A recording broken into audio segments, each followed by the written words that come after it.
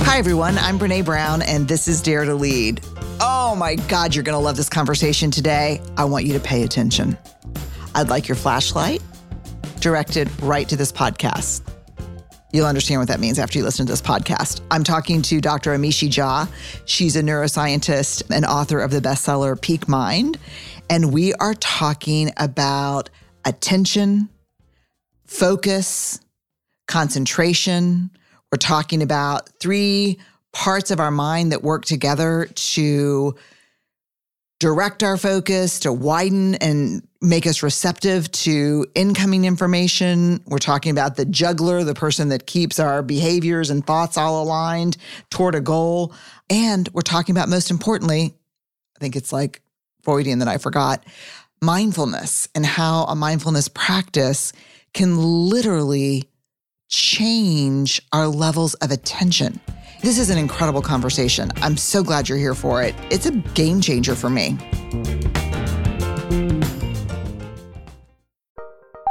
Join Capital Group CEO Mike Gitlin for a new edition of the Capital Ideas Podcast. In unscripted conversations with investment professionals, you'll hear real stories about successes and lessons learned, informed by decades of investment experience. It's your look inside one of the world's largest asset managers. New episodes are available monthly. Subscribe wherever you get your podcasts. Invest 30 minutes in an episode today. Published by American Funds Distributors, Inc. Support for the show comes from Indeed. If you need to hire, you may need Indeed. Indeed is a matching and hiring platform with over 350 million global monthly visitors, according to Indeed data, and a matching engine that helps you find quality candidates fast. Listeners of this show can get a $75 sponsored job credit to get your jobs more visibility at Indeed.com/podcast. Just go to Indeed.com/podcast right now and say you heard about Indeed on this podcast. Indeed.com/podcast. Terms and conditions apply. Need to hire? You need Indeed. Before we get started in our conversation, let me tell you a little bit about Amishi. Dr. Amishi is author of the bestseller Peak Mind, and she's a professor of psychology at the University of Miami. She serves as the director of contemplative neuroscience for the Mindfulness Research and Practice Initiative. Okay, I've never heard of 2 words that I love better than these 2 together. Contemplative neuroscience. Ooh. She co-founded this center, this initiative, in 2010. She received her PhD from the University of California, Davis, and postdoctoral training at the Brain Imaging and Analysis Center at Duke. Dr. Jha's work has been featured at NATO, the World Economic Forum, the Pentagon. You may have read some of her stuff in the New York Times or heard her on NPR, read about her work in Time Magazine, Forbes. This is like a research-driven healing conversation. Let's go. Amishi, welcome to Dare to Lead. So great to be here. I need you. I need you in my life. Aw. We all need you, but I feel like I really need you. I'm here for you, Brené. Good. Okay. Let's start with this question. I always like to start here. Tell us your story. Where are you from? How'd you end up doing what you're doing? Tell us your story. Yeah, sure. So you can see me. Others may not be able to see me that are listening to our voices, but I am an Indian woman and I was born in India. I was actually born in the town that Gandhi's ashram is in. So it's a very sort of peaceful, special place. Yes. Town, I call it, but it's actually quite a large number of people there. And I moved to the United States when I was 1. My parents came here. My dad came here to study. He was getting a master's degrees here. So we moved to Chicago, the suburbs of Chicago. I grew up in Chicago. And fast forward, the goal is to tell you how I got to what I'm studying now. So just to fast forward a bit. Oh, but don't fast forward through any of what were you like? Were you like a curious kid? What were you? Yeah, I would say I was a very curious kid. My idea of fun was like reading textbooks. Wait, I've got to ask, what kind of textbooks? At that point, it was things like psychology. I didn't know what I was going to study then, but I just thought it was kind of cool stuff. My mom had studied psychology, so there was an interest there. But I always thought, and I don't know how much of this is just brainwashing from my fellow Indian culture people in the area, but thought, okay, got to grow up and be an MD.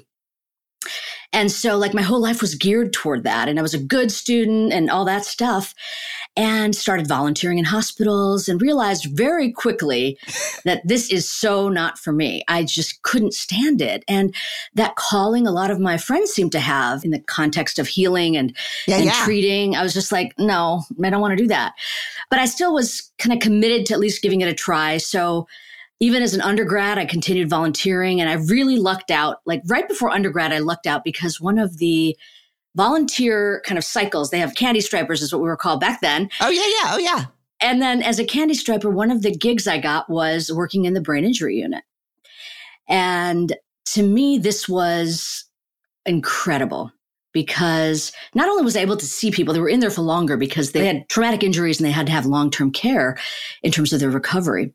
So I got to know some of the people, and people that I thought were there because they were quadriplegics actually ended up through the course of their therapies recovering in many ways. And I remember this one patient in particular that I got to know pretty well. He was one of the same ones that I thought was a quadriplegic, but at some point, all of a sudden, he was in a different kind of wheelchair, and he could kind of move the tip of his finger to be able to move his own wheelchair. My job typically was just take them outside for some fresh air, et cetera. I was amazed. And what he told me was obviously that all day long therapies he was getting, but at night, he said he would fall asleep by visualizing and practicing and rehearsing the movement of that part of his arm so he could move the lever on his wheelchair. Yeah. Whoa. And to me, that was it. I was like, I don't want to do medicine. I want to study the brain. That's what I want to study. That's what I'm excited about. And I lucked out because the very first year that I was at the University of Michigan as an undergraduate, they had just allowed psychology majors to have biological psychology, which is essentially neuroscience. So I was very, very happy.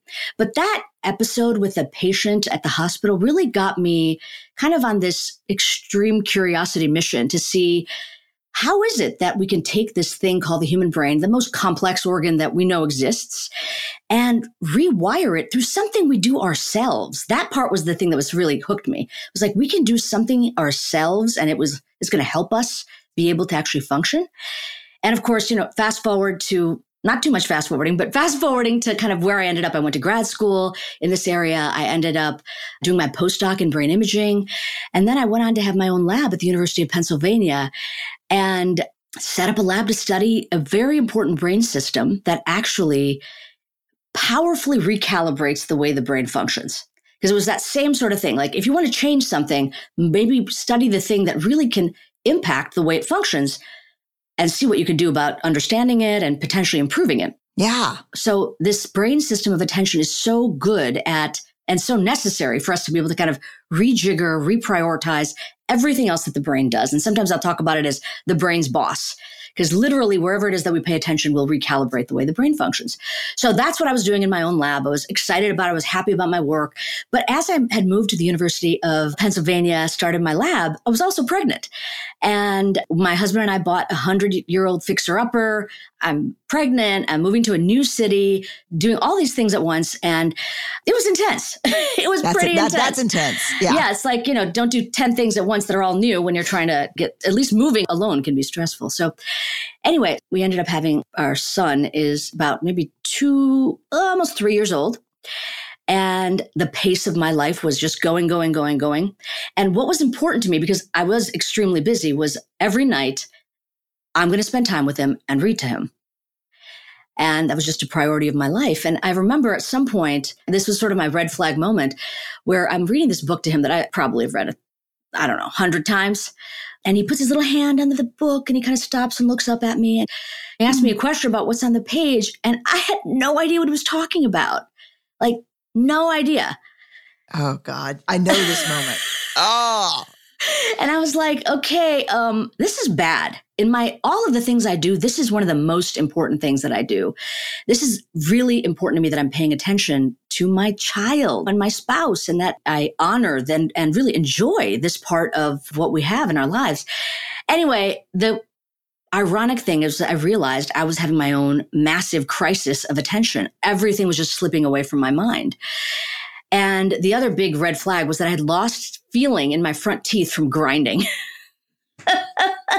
So I was like, I'm pretty checked out with regard to what's going on and in some kind of denial regarding the level of intensity and pace that I'm experiencing. Yeah. So at that point, I was on a mission to try to figure it out. And it was like, I study attention. Like this, I should just be able to, you're an academic, you know how this goes. I'm just going to go online and just look at every database. How do I fix my attention? And, by the end of the week, I should have figured it out and everything will be. Oh, yeah. Everything will be great. And could find nothing with regard to what people can do themselves to retrain attention, to bring it back when it's sort of lost. And that bugged me. It bugged me that there was nothing available. I totally lucked out because within that same period of time, a dear colleague of mine, somebody you're probably familiar with, Richie Davidson, who runs a wonderful center that focuses on meditation right now. But anyway, at that point, he was not out. It's the early 2000s, out about studying meditation. It was not something accepted in the field. And he gave this talk. And I remember thinking, this is my chance if I want to find out from him what he thinks about this. So anyway, what he did is he showed these brain images, one of a brain induced to be in a negative mood. Think of the worst memory you've ever had. Play sad music. Get this mind to feel bad. And then he was showing that the nature of the brain activity that happens there. And then he induced people to be in a positive mood, and he showed the brain activity that happens there. And his point was simply that these are quite different from each other. These are brains in different states, and we can track from the neuroscience perspective what those emotions do to the brain. Of course, my response and my feeling was like, oh God, okay, that's me right now, and I need to be there. So I asked him, I just raised my hand from the back of the room. It was sort of the end of the question and answer period. And I was like, how do I get that brain to look like that brain? Which was such a deep question, actually, and such an indication of the level of pain I was experiencing. But of course, it was just, it was a question. So he shouts out like, meditation. And I was kind of like, huh? Like, what? We don't use that word here. Like, we don't use that word here. Do you know where we are right now? I mean, have you lost your mind, sir? What's going on? Anyway, later on, I was able to speak to him about this, and he was telling me about some of the work they were doing in his collaboration with His Holiness the Dalai Lama, and actually looking at monastics to see the impact of their long-term meditation practice on brain function. And they were learning all these cool things. And I was like, this is annoying that he's saying meditation to me. But I trust him. I respect him as a colleague. And part of the reason it was so annoying goes back to the fact that I grew up with an Indian family and was born in the town that Gandhi's ashram is in, because meditation is a word I'd heard since I was a child. In fact, I'm sure some of my earliest memories are my dad meditating, right? But I had like a real thing about it because I also felt that there were aspects of Indian culture that was so sexist and that really prevented women from being able to partake in some of the practices that I was like, yeah, that's not for me. No, thank you. And no, thank you. But now I had this kind of conflict moment where on the one hand, there's this thing that this respected colleague is saying. There's a real chip on my shoulder I already have about it. Anyway, I decided to just go to the Penn bookstore and give it a try. I just walked literally to the aisle that said meditation, just picked out a book, and I super lucked out because that book was by somebody who is now a very dear colleague and teacher, Jack Kornfield. And it was called Meditation for Beginners. It came with a tiny little CD in it and a tiny little book. And I just said, you know what? I don't know what this is about. Let's see. I know what it's about, what I think it's about from my family experience. And I just committed to following the recordings he had. And it was actually recordings from a retreat that he had led. So there's extreme silence in the room, but you hear kind of like, people stretching or whatever. And I just followed along. And it was probably about, 4 to 5, maybe 6 weeks after doing this that I realized, can feel my teeth again. I'm more present to my life. I am more embodied in my being. And I could see the expression on my spouse's face. I could see what was going on in my child's eyes, the curiosity or the concern or whatever it is. I just felt more awake to my life. And then finally realized, this thing I've been doing, following him along, it's entirely about attention. And it actually addresses that search I was on to find something that can actually strengthen attention. And at that point, I just made a commitment to myself that I will study this. I will understand what this is about. Because at that point, really, there were no studies being done on the relationship between attention and mindfulness meditation, which was what that CD was all about. So that got me to the point where I started studying it. Wrote my first grant within 6 months of that episode and have not turned back since. Wow. When did you make the move from University of Pennsylvania to Miami? About 10, 11 years ago. Wow. This is one of the best stories ever. Like, it is, because I can totally relate to that moment where, like, I remember the first time I came across the word meditation or mindfulness or gratitude. I'm like, oh, shit, y'all, we don't talk about that here. Like, they're going to laugh you right out of the ivory tower with that one. Yeah. But then thanks to people like you, this is empirically based practice now. This is data. All right. Let me start with some terms. Sure. Can you help me understand what is attention, what is focus, and what is concentration? Ooh, great question. Okay. So attention is sort of the umbrella term, and the other terms kind of fall underneath that. Attention, in the broadest sense, is the brain's capacity to prioritize some information over other information. Okay. And we really owe it to our evolutionary ancestors that we inherited this thing. It obviously was something that helped their survival. So we have a brain that has this system, and it ends up that the way in which we can prioritize some information over other information has different flavors. So this is umbrella term attention, but there's actually identifiable subsystems of attention and sub-processes that we can talk about. So the first one you already hit on, focus. So what do we actually mean when we say focus? What we're talking about is prioritizing some things over other things, but based on the content of the thing. So for example, right now, my focus is on seeing your face, seeing the expressions on your face, hearing your words, understanding them. And your beautiful background is a little bit of a fuzzed out, and my cell phone pinging or people walking in my home outside, I'm ignoring. And I'm privileging you over everything else.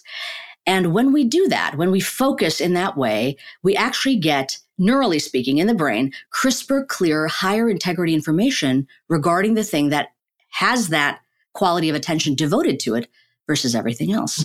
So the data on the privilege thing is stronger and better. The data on the privilege thing is stronger and better, higher quality. It's Great. Almost at the neural level, it's like we turned up the volume. If I was listening to your voice and I was paying attention to it, the brain cells would show firing that suggests, oh, that's a louder input. The input's the same. It's just that this process of attention amplifies. Wow. You are so good at the metaphors and analogies. This is why I love your work. Okay. So focus is under the attention umbrella, and it's when we really get sharply tuned in. Okay. Yeah. And the metaphor we can use to help kind of guide this, and I just find it helpful to use some of these metaphors, a flashlight. So if you were in a darkened room and you had a flashlight, wherever it is that you shine that flashlight, you'd get better access to the information to which it's pointing. Everything else is fuzzed out. Right. So I really like to refer to it as an attentional flashlight because it has a lot of those same features. With focus, we can dedicate and direct our focus, but our focus can get yanked as well. So if we were in that same darkened room and we heard a strange sound, boom, the flashlight's going to go to wherever we heard the sound come from. So it has these features of the narrowing, but also this willful ability to direct, but also be yanked around. And the other cool thing about this system, it's formally called the attentional orienting system, is that it can be directed externally, like we've been talking about, or internally. So if I say to you... Wow, so the world outside of me and within me. Exactly, within you. So if I say, Brené, can you remember what you had for lunch yesterday? You don't have to tell me, but can you just for a second think about it and try to remember? Okay, hold on just a sec. Yes, I can tell you. Okay. Yeah, eggs on toast. Oh, okay, great. You even reported it. Awesome. So before I asked you that, my hunch is you were not thinking about what you had for lunch. And the amount of time it took you to respond suggests you were not. So what happened in that moment? So essentially the information is there from our long-term memory. And my request pulled it up from long-term memory, and then you were shining the flashlight of your attention on it so that you got privileged access to that information and could report it back to me. Oh my God, this is like Sherlock Holmes in his memory palace. This is exactly what this is like. I love this. Okay. So I put the flashlight inside. But we can also do it externally, right? Exactly. And this is important because they are the same resource. So if you're devoting it externally, you're not going to have it as much internally and vice versa. Wait, it's finite? It's definitely finite. Yeah. So if think about the last time you were really immersed in either thinking about something or maybe even reading something and you were kind of internal, right? You were really like focused on it. And somebody walked into the room and said something to you. It would take you a beat before you could say, what? Right? Or maybe it would take the person saying, hello, to break you out of it. So in that sense, what happened was the amount of attention devoted to that thing you were reading or thinking about, let's just say you were thinking about it, really took up attentional bandwidth and suppressed everything else, including input from the external environment. This is a scary question. I'm asking for a friend. I have a friend who told me that sometimes when she's like driving to work and really concentrating or focusing on something, she doesn't even remember driving there. Absolutely. 100%. What's happening in that case? I'm so glad you asked that. First of all, if you got there safely, good, no problem. Typically, there's no cost to that because you're assessing what's going on in your environment. If all of a sudden there was a heavy rainstorm or massive fog, I'm sure that friend of yours would have devoted their attention back to the road and not to whatever was going on in their own mind. So we can go back and forth too, as we need to. But what happens is that what we pay attention to is the doorway. It's like the conduit by which we remember information. So if you were not attending to your environment, you were not encoding it to get into your long-term memory. You have to say that part again. The thing we pay attention to. Let me put it this way. In order to remember something, you have to have paid attention to it. You will not hold anything in memory unless you were attending to it as it was occurring, for example. Really? Yeah, it's the first step to memory is attention. So in my book, I have this whole chapter called Press Record. And this idea is that we need to pay attention in order to have it go into long-term memory. And oftentimes what we think of as a memory problem is actually an attention problem. Oh my God, say that again. What we often think is a memory problem is actually an attention problem. So my friend has another question. Okay. I asked her before we started. My sister's in the room laughing at me right now. She's being somebody else right now. Yeah, she's being a real asshole. I'm asking for her. These are her questions. No. Why? This really is for a friend because it's so. Why, if I'm driving and everything, oh shit, I revealed myself, but okay. Why, when I'm driving and everything's going okay, but then all of a sudden the traffic gets bad or it starts pouring down rain, do I have to turn down the music in my car so that I can see better? I don't understand. Yeah. So that's the thing about attention. It's limited. We only have so much of it, but it gets fully utilized at any moment. What do you mean? Well, what I mean by that is it's going to be there. When you say you're not paying attention, what you really are saying is my attention is not on the thing you want me to have it on. I am paying attention. I'm just not paying attention to that thing. I'm paying attention to something else. So in some sense, our sensory environment, our internal environment, they will be the milieu in which our attention is going to get saturated. So it's a very good strategy because when the radio's on and when you're thinking, these are ways in which your attention is getting utilized. And if everything's going fine, you don't need a lot to be devoted to the kind of moment by moment external environment as you drive your car. But now when you know I need more toward the external environment, I better quiet down all these other sources in which my attention has been engaged. So you aren't going to think those internal thoughts anymore. You're focused externally. You might have felt that the radio might be pulling you in, so you turn it down. So now all of that attentional resource can go toward driving because it's needed there. And I bet that if you do that and you maneuver yourself through whatever the treacherous situation is and as things start, now all of a sudden it's sunny again. Well, you turn the music back on, you go back to thinking about what you were thinking. I do. Yeah. And that's the beauty of attention is that it's limited, but we can flexibly use it. But all of those ways we've just described, by the way, are all in this focusing system. But there's two other ways that we actually pay attention, which would be fun to talk about too. Let's do it. I'm riveted. Okay. So focus, we already talked about narrowing, selecting, whether it's your own thoughts, the external environment, whatever it is. The next system is actually the exact opposite. It's not about narrowing and selecting. It's about broadening and being receptive. Like letting stuff come in? Letting stuff come in. So if you think about, let's go back to the driving example. So you're driving down the road and you see a flashing yellow light, maybe near a school zone or construction site. The way your attention is in that moment is the system I'm talking about, the alerting system as it's formally called. So what happens when you see that flashing light? It's like, I don't know what's happening here, but I better pay attention. That's a very different way of paying attention than focusing and narrowing. Now I'm broad, receptive. I'm ready. If anything happens, I can use that focus to do something I might need to do, but I don't know what it's going to be. Children running across the street, construction equipment, whatever it is, strange traffic pattern, I'm ready for it. I'm on the lookout for it. Okay, so focus is narrowing.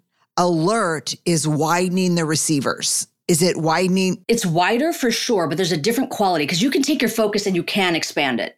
Okay. It has an aperture, like just like an actual flashlight. Oh, it has an aperture. It definitely does. So we can actually broaden our focus. It's still our focus. It's just a little bit broader. This is a different kind of system. This is when you don't know what you should be focusing on. There's an uncertainty. So you're holding your attention in the most receptive state. Okay, receptive. Okay. Does that include scanning? Like, are you scanning a little bit in the receptive? In some sense, scanning is like taking that flashlight and moving it around. Oh, okay. So I'm really wanting to go back to that. I'm really like, you're really having to drag me into. Okay. But you'll see, because it'll go toward our topic of meditation. So anyway, go back to your question. What were you saying? So let's say I see the flashing, I'm driving. Yeah. The music's on. I'm thinking about work. And I see the flashing yellow light ahead. I'm not sure what's going on. I turn down the music. I ask my kids, okay, I'll be quiet for just a second. Let me figure out what's going on. Yeah. Now I'm in alert. You're right. Alert. You're alert. You're receptive. If something does happen, you can take action fast because you're ready for it. You're in a readied state. The other thing that's very important about this system is if the definition of attention is prioritizing some information over other information, focusing is about prioritizing some content over other content, right? Alerting is about focusing the present moment, now. What is important is right now. Ooh. So when you see a flashing yellow light, you're like, oh, I'll think about that tomorrow. It's like right now, keep my attention ready for anything, right? So it's both this not biasing toward a narrow content space, but also what's happening right now is really important for that system. Okay, what's the third system? The third system is prioritizing, so not content, time. And then the third system, something called executive control, is basing prioritization on our goals. So what is important to me right now? So my goals, and we call it executive control because it is like an executive of a company. The executive's job is not to go in and do every task, but to oversee. It's like a management capacity. Oversee what are the goals that should be at play right now? Are actions corresponding to those goals? And if not, that system also course corrects. So the executive control maintains the goal. It manipulates information in the service of that goal. It'll update the goal if there's some new information that says, that's old goal, let's get to the real goal right now. It'll inhibit things when you're not supposed to do it because it doesn't align with the goal. So it's all about aligning goals and behavior. And I like to use the metaphor of a juggler for that system because it's like, keep all the balls in the air. You're not going to go and focus on any particular thing. You're coordinating, you're managing, you're ensuring that everything is happening as it should. And as you can imagine, like that juggler system, executive control, directs these other two systems. When you saw the flashing yellow light and you said, okay, kids, you got to be quiet for a moment. I got to turn on the, all the things you did is you realized the goal is right now, pay attention to what's happening. There may be some uncertainty I've got to deal with. So that it directs those other systems appropriately. It said, alerting system, come on, check in right now, get broad and expansive. So these systems are different from each other in what they do, but they're highly interrelated and they kind of do a delicate dance as we function in our days. My juggler is so tired. Oh.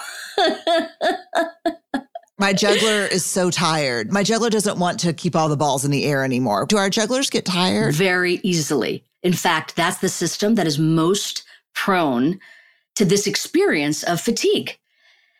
And we do things in our lives, and I'm not saying that you or your friend, if we're talking about her again, is using her executive control in the wrong way, but what makes this system really tired, really fatigued? I'll give you one thing that does it a lot: multitasking. Shut up. Let's go. You're breaking up. I've got to go now. Oh my God. You're just being mean now. Okay, go ahead. Oh, no, not at all. You're the one that said you were tired. We got to fix it, right? Okay. So what happens when we multitask? And I put that in quotes because actually the brain does not multitask. But multitasking is not a thing. What we actually do in the brain is something called task switching. Now, let me explain what I mean. You're freaking me out. Go ahead. Remember we talked about focus and a flashlight? Mm-hmm. We don't have flashlights. We have a flashlight. And what you say when you say multitasking is like, I got 4 flashlights. I got them pointed in all these different directions at once. Not how it works. So anything that is attentionally demanding requires our singular focus.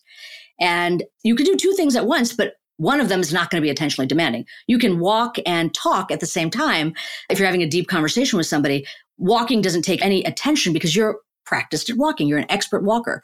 So you can talk with ease or think with ease because you're not trying to figure out how to walk too. But now if I put you on a ledge or a cliff and I said, go ahead, walk and talk, all of a sudden you're in a different situation because now that very automatic act of walking requires your attention and it becomes more difficult to juggle both. So multitasking is a myth because what we actually do when we think we're doing multiple things at once is we engage in a task and then we disengage in the task. We move it to the other task and then we disengage and then we move it again. So we're doing task switches over and over again. Okay, wait. I got to stop you here. I have to ask you a question. Okay. Are some of us better at this than others? And is there a gender difference in the research? Oh my gosh. For sure. There are people that are super taskers, by the way, that actually can do this exquisite facility with switching. Most of us are not super taskers. Okay. And even the reason it may feel like it, I'm just thinking from my own experience, right? So yeah. I'll just tell you this crazy story. I was in India once. This is an example of gender differences and how we're able to pay attention. I was in India because I got invited to go to India to speak to His Holiness the Dalai Lama. And my wonderful husband was going to hold down the fort with both kids. They were not even 10 years old at that point. My son, then I had a daughter a few years later. And so I'm in India. It's the morning of my presentation. So I'm already kind of like, ready to go. Yeah. I get a call from the front of the hotel. So I'm preparing my presentation. And I get this call that says, please, you have a call from your family in the US. So of course I dart to the thing and they have one phone that I can use. And I'm like, yes, hello, what's going on? And I hear my son like whimpering, like, mommy. And I'm like, oh geez. Next sentence. Where are my shin guards? I was like, what the? And I was like, really? I'm like, are you okay? I'm fine, but we've been looking and Daddy can't find them and I'm late for practice. And oh God. And here's the thing. I knew exactly where those damn shin guards were. I was able to tell him and he was on his way and a happy camper by the time we were done with this conversation. So in some sense, that's kind of what you mean. Like there's some people and some ways and we have to be in our lives. And I think as a mom, I definitely feel this. You're like, boop, boop, boop, you're kind of directing the show and it definitely feels like a multitasking context. But in those circumstances, unless the thing you're doing requires very little attention, you actually are task switching. That sounds exhausting. Yeah. But now think of the complexity of our working lives and trying to do multiple high demand, attentionally exhausting, meaning let's not use exhausting, attentionally demanding things. Demanding. Yeah. And the switching function depletes that limited resource even further. I talk about it really as a fuel. Attention is a fuel and we empty our gas tanks the more we switch. So if you want to see, just do it as an experiment. Try to monotask instead of multitask. Just try it. And what I mean by that is don't have 10 windows open and try to do 10 things at once while your notifications are on, while people are trying to talk to you and you're giving a podcast interview at the same time. And I'm playing Wordle. And you're playing Wordle. So don't do that to yourself. See if you can actually limit. There's sometimes when some professionals where they can't, they need to be available and they need to be able to jump and do whatever they are required to do. The phone is a lifeline when you're talking about first responders, et cetera. But for most of us, especially when we're trying to do deep work, we're disadvantaging ourselves. And I say this to students all the time, like, see if you can just close some of the windows and focus. That will at least prevent you from, there's still going to be mind wandering. The flashlight will get yanked by some internal thought, but at least now the external environment isn't impinging further to grab you and keep you distracted from the thing you're trying to do. Okay. Walk us into meditation from here. Sure. What have you learned about how we change our minds to change our lives? Yeah, absolutely. So the first thing to say is that everything we just talked about with regard to attention, you can see is extremely powerful. Woo. We need our attention to do literally, like, I'm just going to throw out some things that we need our attention for. Do it. We needed to think. Following a train of thought, the glue from thought to thought to thought is its hyperlinked attention. We needed to deliberate, problem solve. Anything that we consider cognitive functioning requires our attention. We also need our attention to feel. Now that sounds a little bit strange, like what? No. But yes, we do. Yeah. And not just to experience the emotion, but to regulate it. And, Yes. in your line of work as somebody who helps other people work on that as a social worker, it's very, very important. So we needed to think, we needed to feel. And then, of course, most robustly, and I would say this is sort of the culminating aspect, we needed to connect. If you think about the value of attention, being able to shine that flashlight on another person, it's what allows them to feel cared for. It's what allows them to feel understood, and us as well, the recipient of others' attention. So when we talk about care, compassion, collaboration, all of these things require attention as the glue that allows it. So, and performance, anything we do that we have to perform, we need our attention. So this is the space in which attention is required. So this is what made me sort of worried about attention. Because in my work in my lab, as I was starting out, I was realizing, okay, attention is powerful. We know it from the brain. But there's another thing we learned very quickly, which is that it is extremely fragile and extremely vulnerable. And the things that are the most potent forms of kryptonite, as I like to refer to it, are stress, that experience of overwhelm, threat. So not just threat like your physical safety, but your reputation, your sense of justice and purpose, your moral sense. So stress, threat, and then negative mood. Oh, God. Shit. So under circumstances where we're experiencing this, our attention is compromised. All three of those systems become compromised. And it's interesting because sometimes what we think of as psychological health challenges are actually very tightly intertwined with attentional challenges. So even things like feeling a sense of depression is, in some sense, the flashlight getting stuck on depressogenic thought. It's unable to flexibly move away from it. It keeps getting caught by that. Or anxiety and the symptoms of PTSD, hypervigilance. It's like that flashing yellow light we see everywhere in our world. We're amped up in that way. Or, of course, things like attention deficit disorder, the juggler has dropped the balls entirely. We cannot keep goals and behavior aligned. So just to make the connection that attention is powerful, as we're talking about, but it's also vulnerable. And the circumstances that make it vulnerable are the circumstances of our life. And so in my own work, what became really interesting to me, because I could see it now. It's like, oh, that's why I couldn't keep a hold of my attention. I was check. I had all of that going on. And it was for a protracted period of time. That's the other thing that's really key. It's not just a day or two, and we kind of bounce around, attention goes up and down, up and down. But when it's protracted, there's no chance for attention to bounce back. There's no buoyancy in our system kind of realigning itself. So then we start seeing degradation. So what I became very interested, just to connect the dots to get to the work in meditation, is I became interested in a solution, not just because I was interested in one personally, but because I was seeing that there are certain professions where we know that stress, threat, and poor mood are not just part and parcel of their daily lives, but they describe the professional context in which these individuals have to do their best work.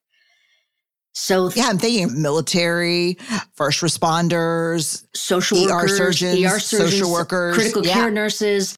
Yeah. And frankly, over the last couple of years of the pandemic, all of us, we're all in that high stress circumstance and we're trying to function. So anyway, what I was interested in seeing is, first of all, is it true? When I look at service members and first responders and even students, academic, over the course of something like the academic semester, if I take them over intervals that I know they'll describe as high stress intervals, pre-deployment training, deployment itself, hurricane season for firefighters that live in Miami, for example, or students through the academic semester, is it the case that attention actually significantly declines? Can we track it with our objective metrics and our brain metrics?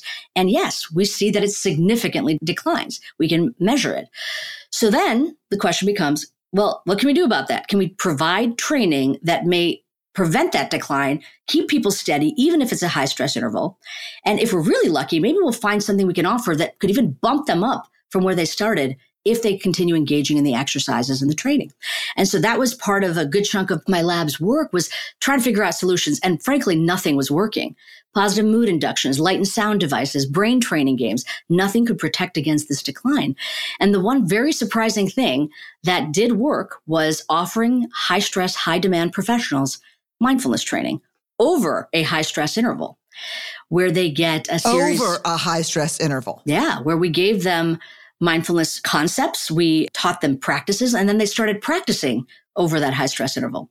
And then across the kinds of groups that we're talking about, service members, first responders, medical and nursing professionals, teachers, students, we saw straight line, not a degradation.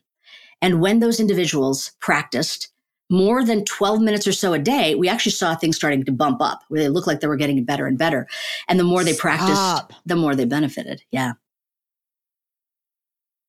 It's just so real. As much as we don't want it to be real, it's just real, right? Yeah. Yeah, it's real, but that's what was so thrilling, because just like that patient that was exercising his finger movements, there's a way people could exercise their attention that I could give them, that they could do privately on their own, 12 minutes a day, and strengthen this very precious brain resource that refueled their capacity to think clearly, regulate their emotion, connect with others. It was a lifeline, a type of refueling that we were offering. Okay, so I'm going to go to my favorite page, 308. Oh, okay. In your book. So when we talk about this mindfulness training, I have to go right to the myths part. Yeah, yeah. So what you're asking me to do is completely clear my mind. Good luck. No, this is not. That's the number one myth. You cannot clear your mind. Just drop that project. It will never happen. The brain was built for distractibility and mental meandering. Your mind will wander. It will wander. And so the intention of a mindfulness practice has nothing to do with stopping the mind from having mental content arise. The practices themselves, and a very fundamental one, is what I call the find your flashlight practice. And it's yoked to that concept of a flashlight, is to pick a target for your attention. Breath is a really handy one. Not because we're going to do anything with the breath. We're just going to focus on it as it's occurring naturally. That's where you're going to point that flashlight for the period of time that you're practicing. You're going to, at some moment, because I know that you're a human being, you and anyone else that does this will experience mind wandering. The attentional focus is no longer on that breath-related sensation. So the first step is point your flashlight to something, focus, direct your attention. The second step is notice, where am I right now? Where is my mind? If you notice it's wandered away, first of all, you can't clear it because there's stuff that's going to come up. So if you've noticed it's wandered away, instead of using that as an opportunity to yell at yourself and say, God, I can't even keep focused on the breath. Nope, don't do that.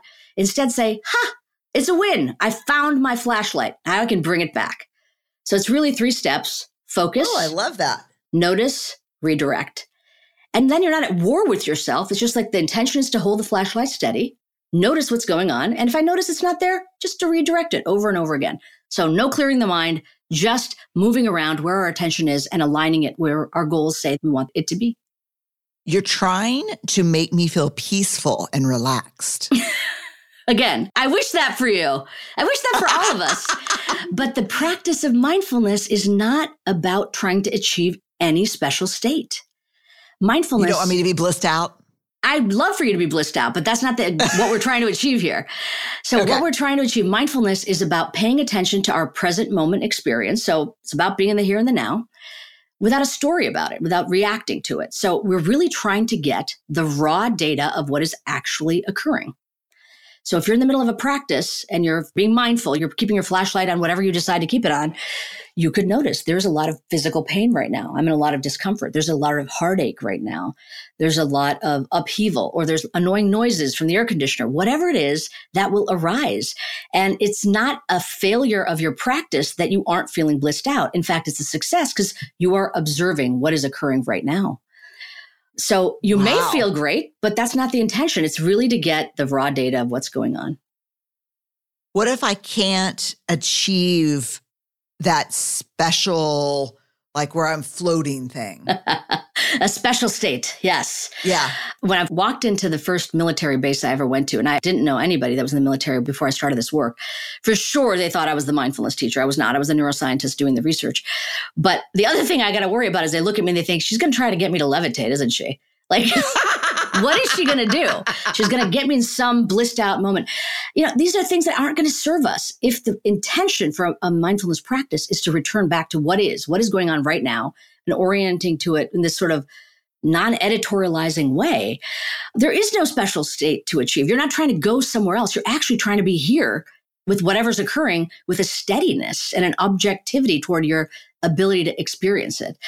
So, I have to tell you that the reason I'm so drawn to your work with regard to vulnerability is that in some sense, for us to experience difficult emotion, we need to be able to have a level of distress tolerance, the ability to experience what's going on without reacting to it.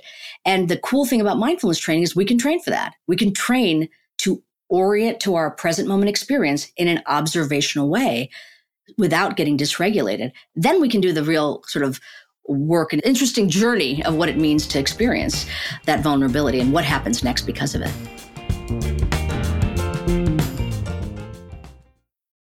Support for this show comes from Indeed. Imagine the perfect employee. Let's call her Jackie.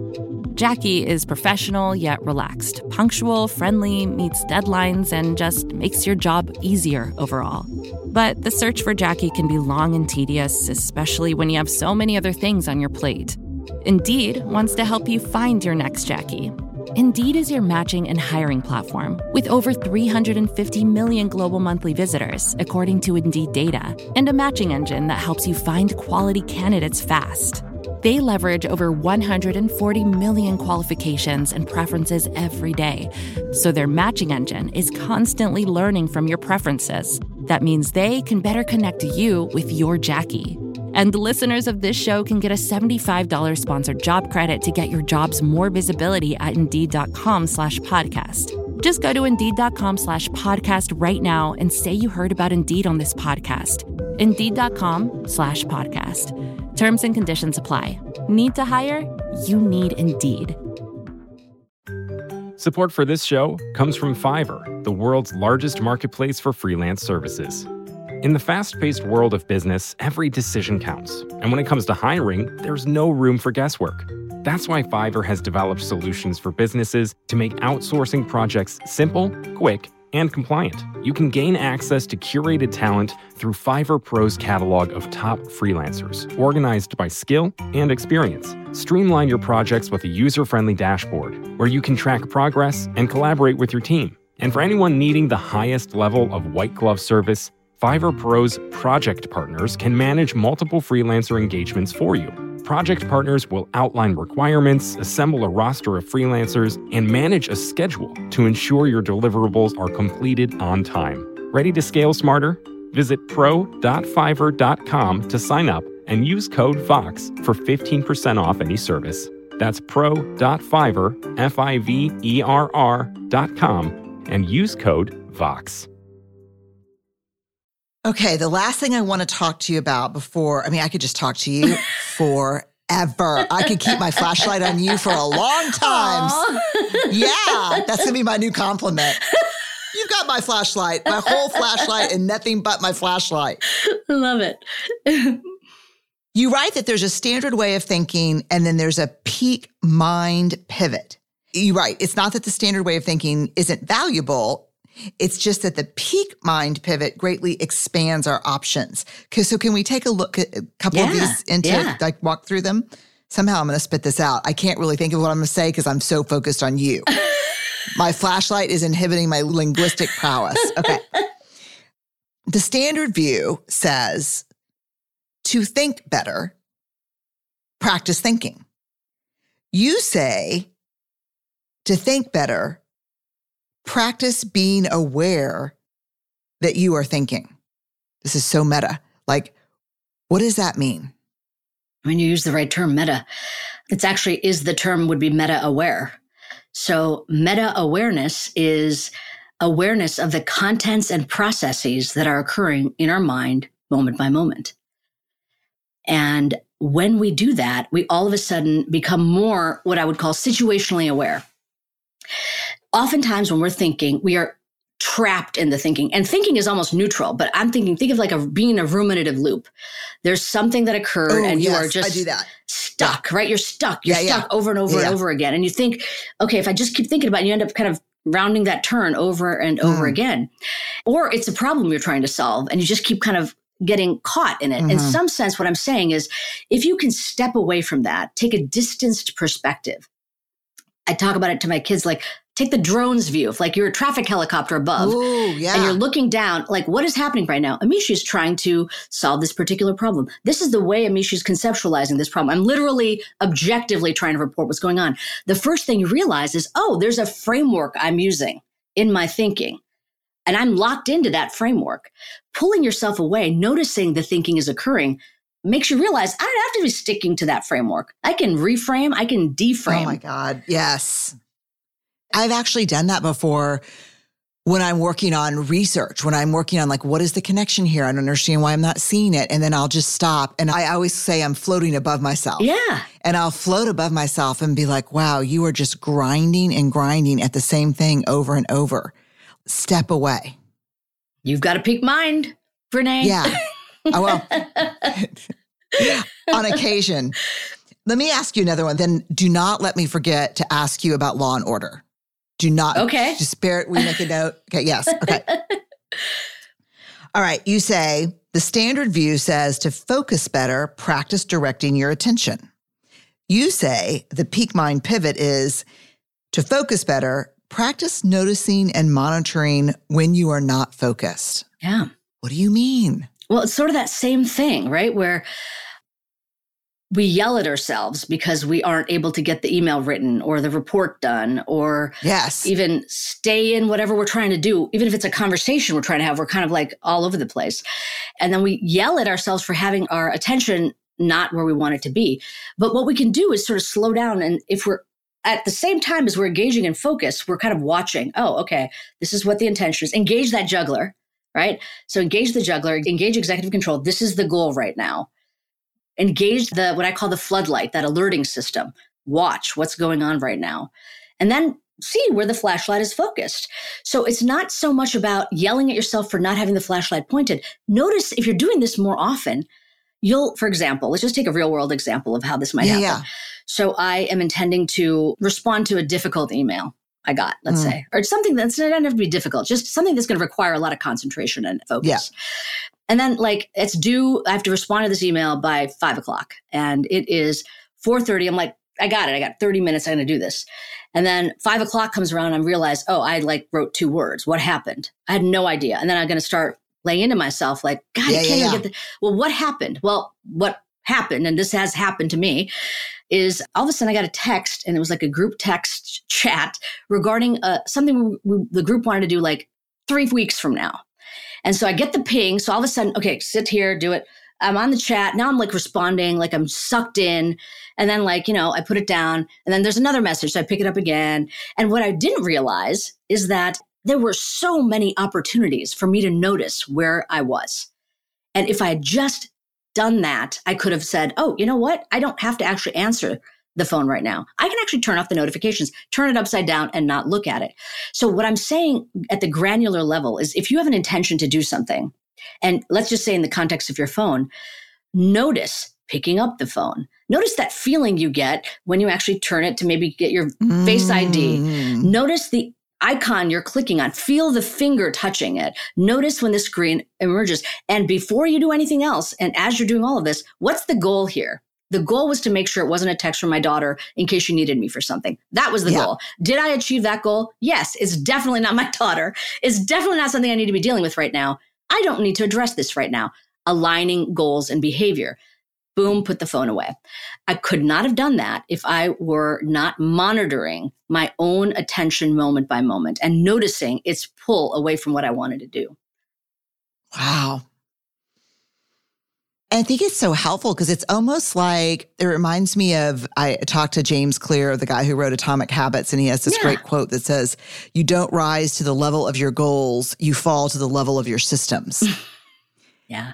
And it's almost like when you say, notice and monitor when you're not focused, for me, it's almost like be aware of the systems in which I'm operating. If that text came in and I was trying to compose a difficult email, or so, I'd be like, I'd pick it up, I'd look at it. I might put it down the first time, but then if I got a second one, I'd be like, okay, let me get out my calendar and see what we are doing for 3 weeks from now. Oh shit, it's somebody's birthday. I've got to get a card. Let me put that on my, I'm gone. I'm just gone. Exactly. So we've got to strengthen up the potency and the prevalence of the goal in our own mind and remind ourselves we are active actors in this. We are not passive recipients of the moment-to-moment actions we take, and we can do something about it. And we don't have to do the thing that our phone pulled us to. And we can strengthen all this by mindfulness training, by the way. The training actually does strengthen the flashlight, the floodlight, and the juggler, all three of them through these practices. And the floodlight is our alerting. Receptive alerting. Yes. Yeah. Can we do one more before we go to the... Sure. Okay. Oh, standard view. This is in my area of interest. To feel less pain, distract yourself from it. Mm-hmm. The peak mind pivot. To feel less pain, practice focusing on it non-elaboratively. Don't make up a story about it. Simply observe it and notice how it changes over time. Yeah. Absolutely. Don't run from it. Do not run from it. You can try and you will fail. Yeah. That's the other reality. Yeah. And I think it is really a dovetailing of our work and interests because it's such a common thing to think you can run from it, suppress it, medicate it, whatever it is that you're going to do to not feel it. And this other approach feels like the wrong thing to do, but it is actually going to help you a lot more. And I had this happen to me pretty recently. My son had just gone away to college. So now fast forward, he's 3 now. And again, a lot to do, busy life, things haven't kind of calmed down, but I kept feeling that tug at my heart. I just felt so sad, especially would come up during my practice. I just would well up with tears, feeling so sad. And it wasn't a pain I wish it was differently. I know I want him to go away. I want him to have that life, but it was a real feeling of pain. And I'm like, no, don't think about it. Don't think about it. I'm like, oh, I can actually take a different approach here. And what I decided to do in my practice is I made that feeling the focus of my attention. I literally said, okay, let's think about Leo and what's the feeling that comes up. And then I said, it's almost like a body scan where you're really getting granular. What is this experience? My heart feels tender. My face feels flushed. My stomach feels a little jittery. I feel sad. And then just kind of getting back into the sensory aspect to it. And then kind of realizing it's like a wave and it ran its course and it didn't keep yanking at me anymore. I felt it. I honored it. I looked at it without flinching. I just experienced it. I, in some sense, bathed in it. I was fully in the floodlight of my pain, but I wasn't reacting to it. I wasn't elaborating. I wasn't trying to justify. I wasn't fighting it. I was being with it. And then it moved on and I moved on.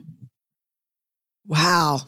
And I think about the energy that we spend, myself included, trying to outrun and outsmart pain or vulnerability or uncertainty. Yeah.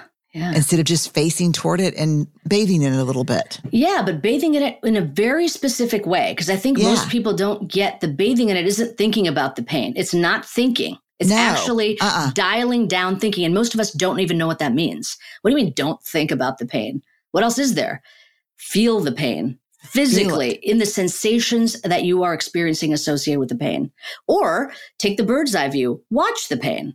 But neither of those are elaborating on the mental content, the conceptual thoughts that actually are associated with the pain. That's what gets us into a lot of exhaustion because you're using that executive control endlessly to try to generate and go places with it that aren't going to serve you. I think this is true, but correct me if it's not. I think the opposite of bathing in it is ruminating in it. And people think bathing and ruminating are the same things. No. But when it comes to this practice, they're very different things. It's paying attention to it, but not elaboratively and not ruminating. You got it. It's feeling it and letting go. Yeah. And, you can even watch your own rumination. Like, there I go. But you're watching it like, oh, there I go. I'm looping. And just taking that small step away, like you said, floating above, you can actually see that you're participating. This is important. You're using your attention to ruminate. It's fueling the rumination. Now, if I pull away, I'm actually giving it less fuel. That's right. And it will dissipate. So, yeah, it's... This is amazing. Okay, Law and Order before we go. Yes. Okay, I don't know if this is in your area or not, but no one has ever helped me figure it out. So I'm going to ask you because you're about as close as I can get to maybe someone who might understand why this happens. When I'm creating, because there's a lot of overlap between your work and creating, I think. Mm-hmm. Do you agree? Oh, yeah. Yeah, creativity. It's very helpful for me to watch sometimes several hours of formulaic reruns of Law and Order while I'm working on new research or a new book.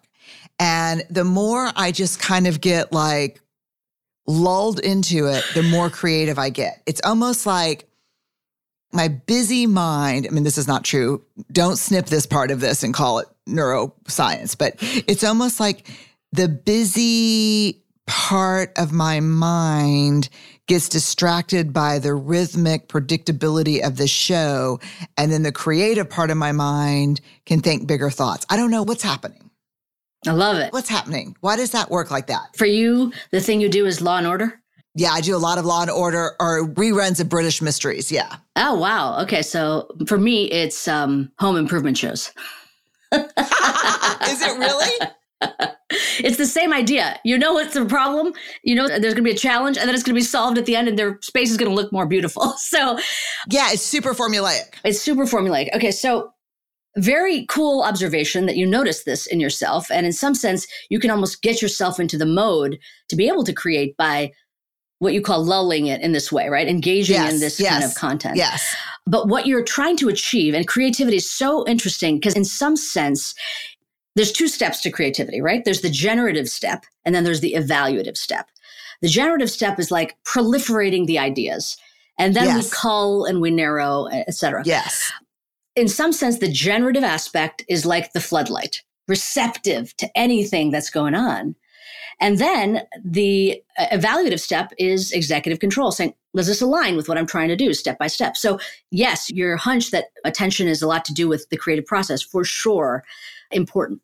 But the other thing that happens when we engage in these sort of formulaic shows or whatever it is that we do to kind of quiet is what we're doing is we're quieting something that we've hinted at this whole conversation, something called mind wandering. And it's a technical term. It sounds like I'm just talking about, going for a walk and letting your mind wander. Mind wandering is actually having off-task thoughts during an ongoing task or activity. Wait, say that again. Define it again, but really slow. Having off-task thoughts during an ongoing task or activity. Okay. So you want to do this and you get pulled away. And so what kinds of things are part of mind wandering? Rumination. We're rewinding the mind. We're moving away from the current moment and we're stuck on something in the past. Catastrophizing, fast forwarding the mind to future events. And in this way, we are constantly mentally time traveling away from the present moment. And when we do that, when we mind wander, it has consequences. It can actually end up resulting in psychological health challenges or definitely noise that is cluttering our ability to do the thing we want to do. So that's one thing to keep in mind. So in some sense, watching these kind of shows may quiet that because you're sucking in that attentional bandwidth to kind of go to something predictable. You know where it's going. You're anticipating, you're reflecting, you're kind of doing all that. You're using it in the service of that. But so you're not adding to your conceptual load that can be so internally distracting. Just to say that there are other ways we can do this to support ourselves as well when we want to get creative. I mean, if the shows are working for you, obviously they are because look at all the things you've been able to do. That's great. But we can also support ourselves by doing some kind of specific practices. So you can do, as a practice I offer called the river of thought practice. So in some sense, what you're doing is you're kind of visualizing yourself on the bank of a river and think of all of the mental content of your mind, the conscious flow of thoughts, feelings, sensations, memories as passing by in a river. And you're sitting on that bank in that stable big boulder and just observing it flow. You're not holding it. You're not chasing a leaf. You're not chasing some kind of fish in the water. You're not getting into the water and swimming. You're watching it pass away. And that can also open up sort of the creative mindset, because all that stuff that's flowing is probably the default of the mind, where our mind tends to wander, the worries, the reflections that are problematic, et cetera. So there are other things we can do to support our creativity as well. But that's my hunch on why it might be working for you. Oh my God, it makes so much sense. I am a mind wanderer. Yeah. And here's the thing I was going to say. The other side of the coin of mind wandering is something we call, or the broader category that mind wandering is in, is something called spontaneous thought, which is this thought pump that the brain just pumps out. We've got thoughts happening all the time. Like you were saying earlier, with you can't clear your mind. It's not the nature of the mind. But spontaneous thought that is done not in the context of a task we're trying to do and it's pulling us away, just happening. Like when we're actually going for a walk, or what we might call daydreaming. Looking out the window and just letting your mind go wherever it will. Very, very useful for creativity, because you're kind of dialing down attentional control. You're letting anything come up. And that's where sort of insight and creativity can really be birthed. It's so crazy because when I'm writing a book or I'm under a book deadline or something's going on, I have to walk every day. Oh, yeah. And it'll be a biblical Texas rain. And I will be like out there because I can't. Yeah. In fact, I'll tell you the truth. Off the Atlas of the Heart, I did something to my hip playing pickleball, and I really couldn't walk for about 2 weeks, and we had to shift the whole deadline. Oh, it's a lifeline for what our mind needs to do. Yeah, no walking, no writing. Yeah. Yeah, that's really cool. I mean, I think it's really helpful for people to know what an important part of your process that is and what an important part of creativity that is, to let the mind roam free. Just like a puppy dog off its leash. Just go where you want to go. All right, I just love this. Yeah, I could talk to you forever. The practices are in the book, right? Yeah, there's a whole sequence of them. Yeah, the book is so good. Oh, thank you. We'll link to it on the episode page. I'll talk all about it, but it's called Peak Mind, Find Your Focus, Own Your Attention, Invest 12 minutes a day. 12 minutes, y'all. I spend more time in the pantry wondering how I got there than 12 minutes. Like, come on. All right. So we have a set of rapid fire questions for Dare to Lead, which this is Dare to Lead. And we have a rapid fire questions for Unlocking Us. But I am going to ask you the Unlocking Us questions because I'm curious about them. Okay. Ready for the first one? Go for it. Vulnerability is fill in the blank for me. Wow. I should have been prepared for this. No, you should not. Vulnerability is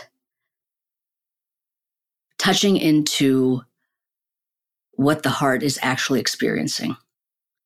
Oh my God. I'm so glad you did not prepare because we would not have gotten that. That's beautiful. Okay. You are called to be very brave. You've got to do something really hard. Your fear is real. You can feel it in your body. You can taste it in your mouth. What's the very first thing you do? Get quiet. Tell me the last TV show that you binged and loved. Oh, well, it's kind of like the moment right now, Inventing Anna. What did you think? I'm not at the end yet, so don't tell me. Okay. I won't say anything. I watched it too. One of your very favorite movies of all time. Oh, very favorite movies. Probably Truman Show. That just fits. That's so funny. Okay, that's such a research answer. Okay. Just the observation of human behavior in that movie is astounding, isn't it? I mean, yes. Yeah. A concert that you'll never forget. Oh, Polo and Pan. I just went to one. I was probably 30 years older than everybody in the audience. Loved it. Did you have fun? So much fun. Okay. Favorite meal? Oh, gosh. Anything my mom cooks. What would she make you if she was going to do something just for you? Yeah, it's an Indian dish. So I don't even know if I could describe it, but What's in it? I mean, I can kind of taste it. Well, it's got a ton of vegetables. It's vegetarian. It's got all kinds of spices. I mean, I'm sorry, I'm not giving I don't, it's called undiu, which is the Gujarati word for it. It's a very specific kind of curry type thing that's made. And then she makes her own rotli, which is the bread. Wow. That just sounds good. It just sounds good. Is it spicy? Yeah. Okay. It sounds good. What's on your nightstand? Oh, my mouth guard. I started out telling you about grinding my teeth. Yeah. Yeah. My mouth guard, a Rumi book. I like to read Rumi poems before I go to bed. And right now, since he just recently passed away, a Thich Nhat Hanh book. Boy, yeah. Just small passages. I could use your nightstand. Yeah. Thich Nhat had something I ran across. I was probably 20, so several decades ago. And it was probably the first time it wasn't called mindfulness. I don't know what it was, but it was something very simple. It was kind of like, how can you enjoy an entire orange, if you can't enjoy one piece? Yeah. One bite. I don't know why. One bite. I don't know how that stuck with me, but it was like, it's just like mathematically it doesn't work. You know, like you can't enjoy the whole thing if you can't enjoy one bite. Yeah. Yeah. He had a really good Interesting book called Savor that was about that, sort of mindful eating. Is that what it is? Might be, yeah. Is that what it may have from? Oh, God, I'm going to look at that. Savor. Okay. A snapshot of an ordinary moment in your life that brings you real joy. Oh, sitting on the couch with my husband and daughter at the end of the day.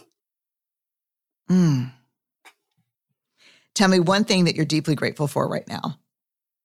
My mindfulness practice.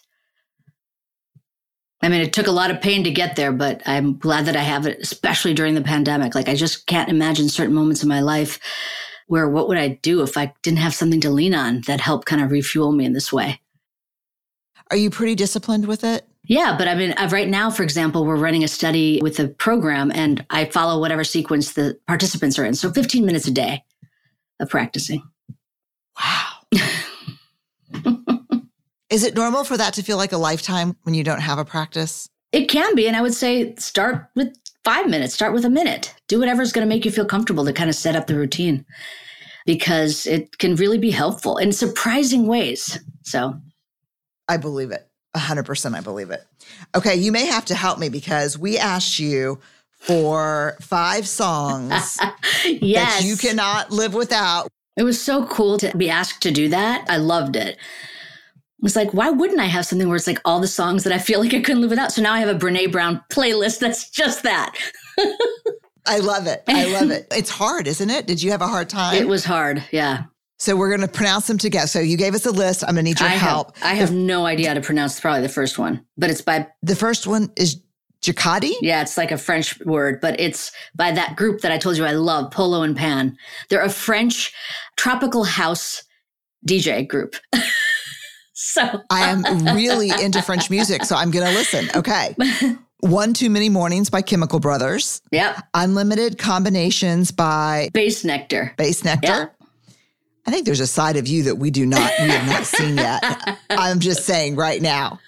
Oceanic Part 2 by Anushka Shankar and Ravi Shankar, the famous sitar player and his daughter. Yeah. Is that beautiful? It's gorgeous. Okay. And then Leo Amato? Yes. That is my aunt, my dear aunt, as the singer on that song.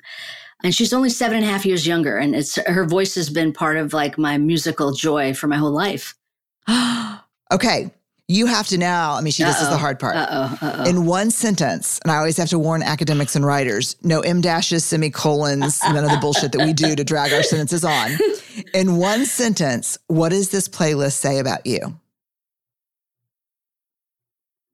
A fusion of Eastern and Western non-lyrical joy.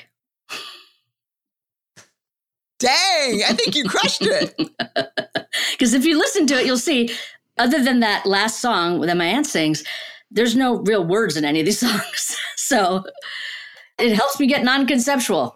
Are we dancing to this music? This is most of it's electronic house music, yeah. I knew there was a side of her. You could see the glimmer in the eye. Thank you for being on Dare to Lead. It was such a joy. Oh, this was so much fun. Thank you so much for having me. Yeah, my pleasure. And I'm going to start. Oh, that's great. I'm going to start and I'll report back. Please report back. My little juggler's like, do something. Call on me for any help. Yeah. Oh, good. Thank you so much.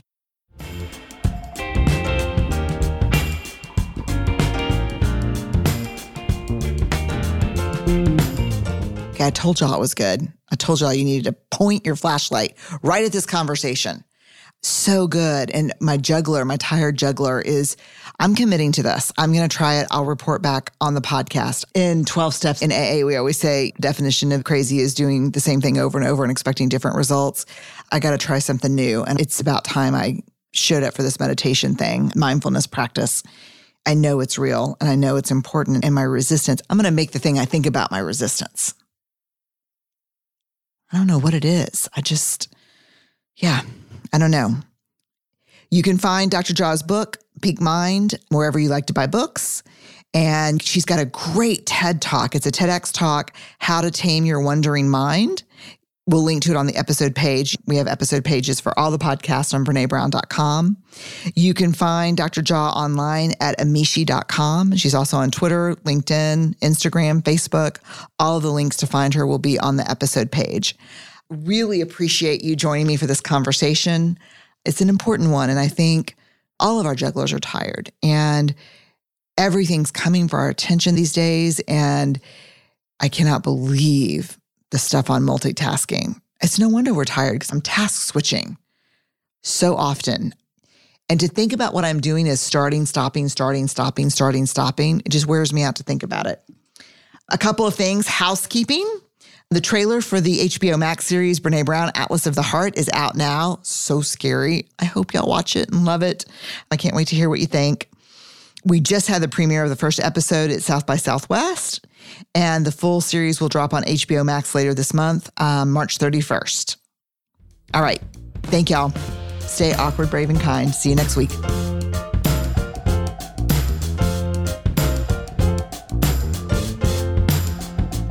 Dare to Lead is produced by Brené Brown Education and Research Group. Music is by The Sufferers. Get new episodes as soon as they're published by following Dare to Lead on your favorite podcast app. We are part of the Vox Media Podcast Network. Discover more award-winning shows at podcast.voxmedia.com. I just gotta get out most days, you see. I like walking around, it's good for me. Could you tell me where we could go eat? Take me to the good times. I just gotta get out most days, you see. I like walking around, it's good for me. Could you tell me where we could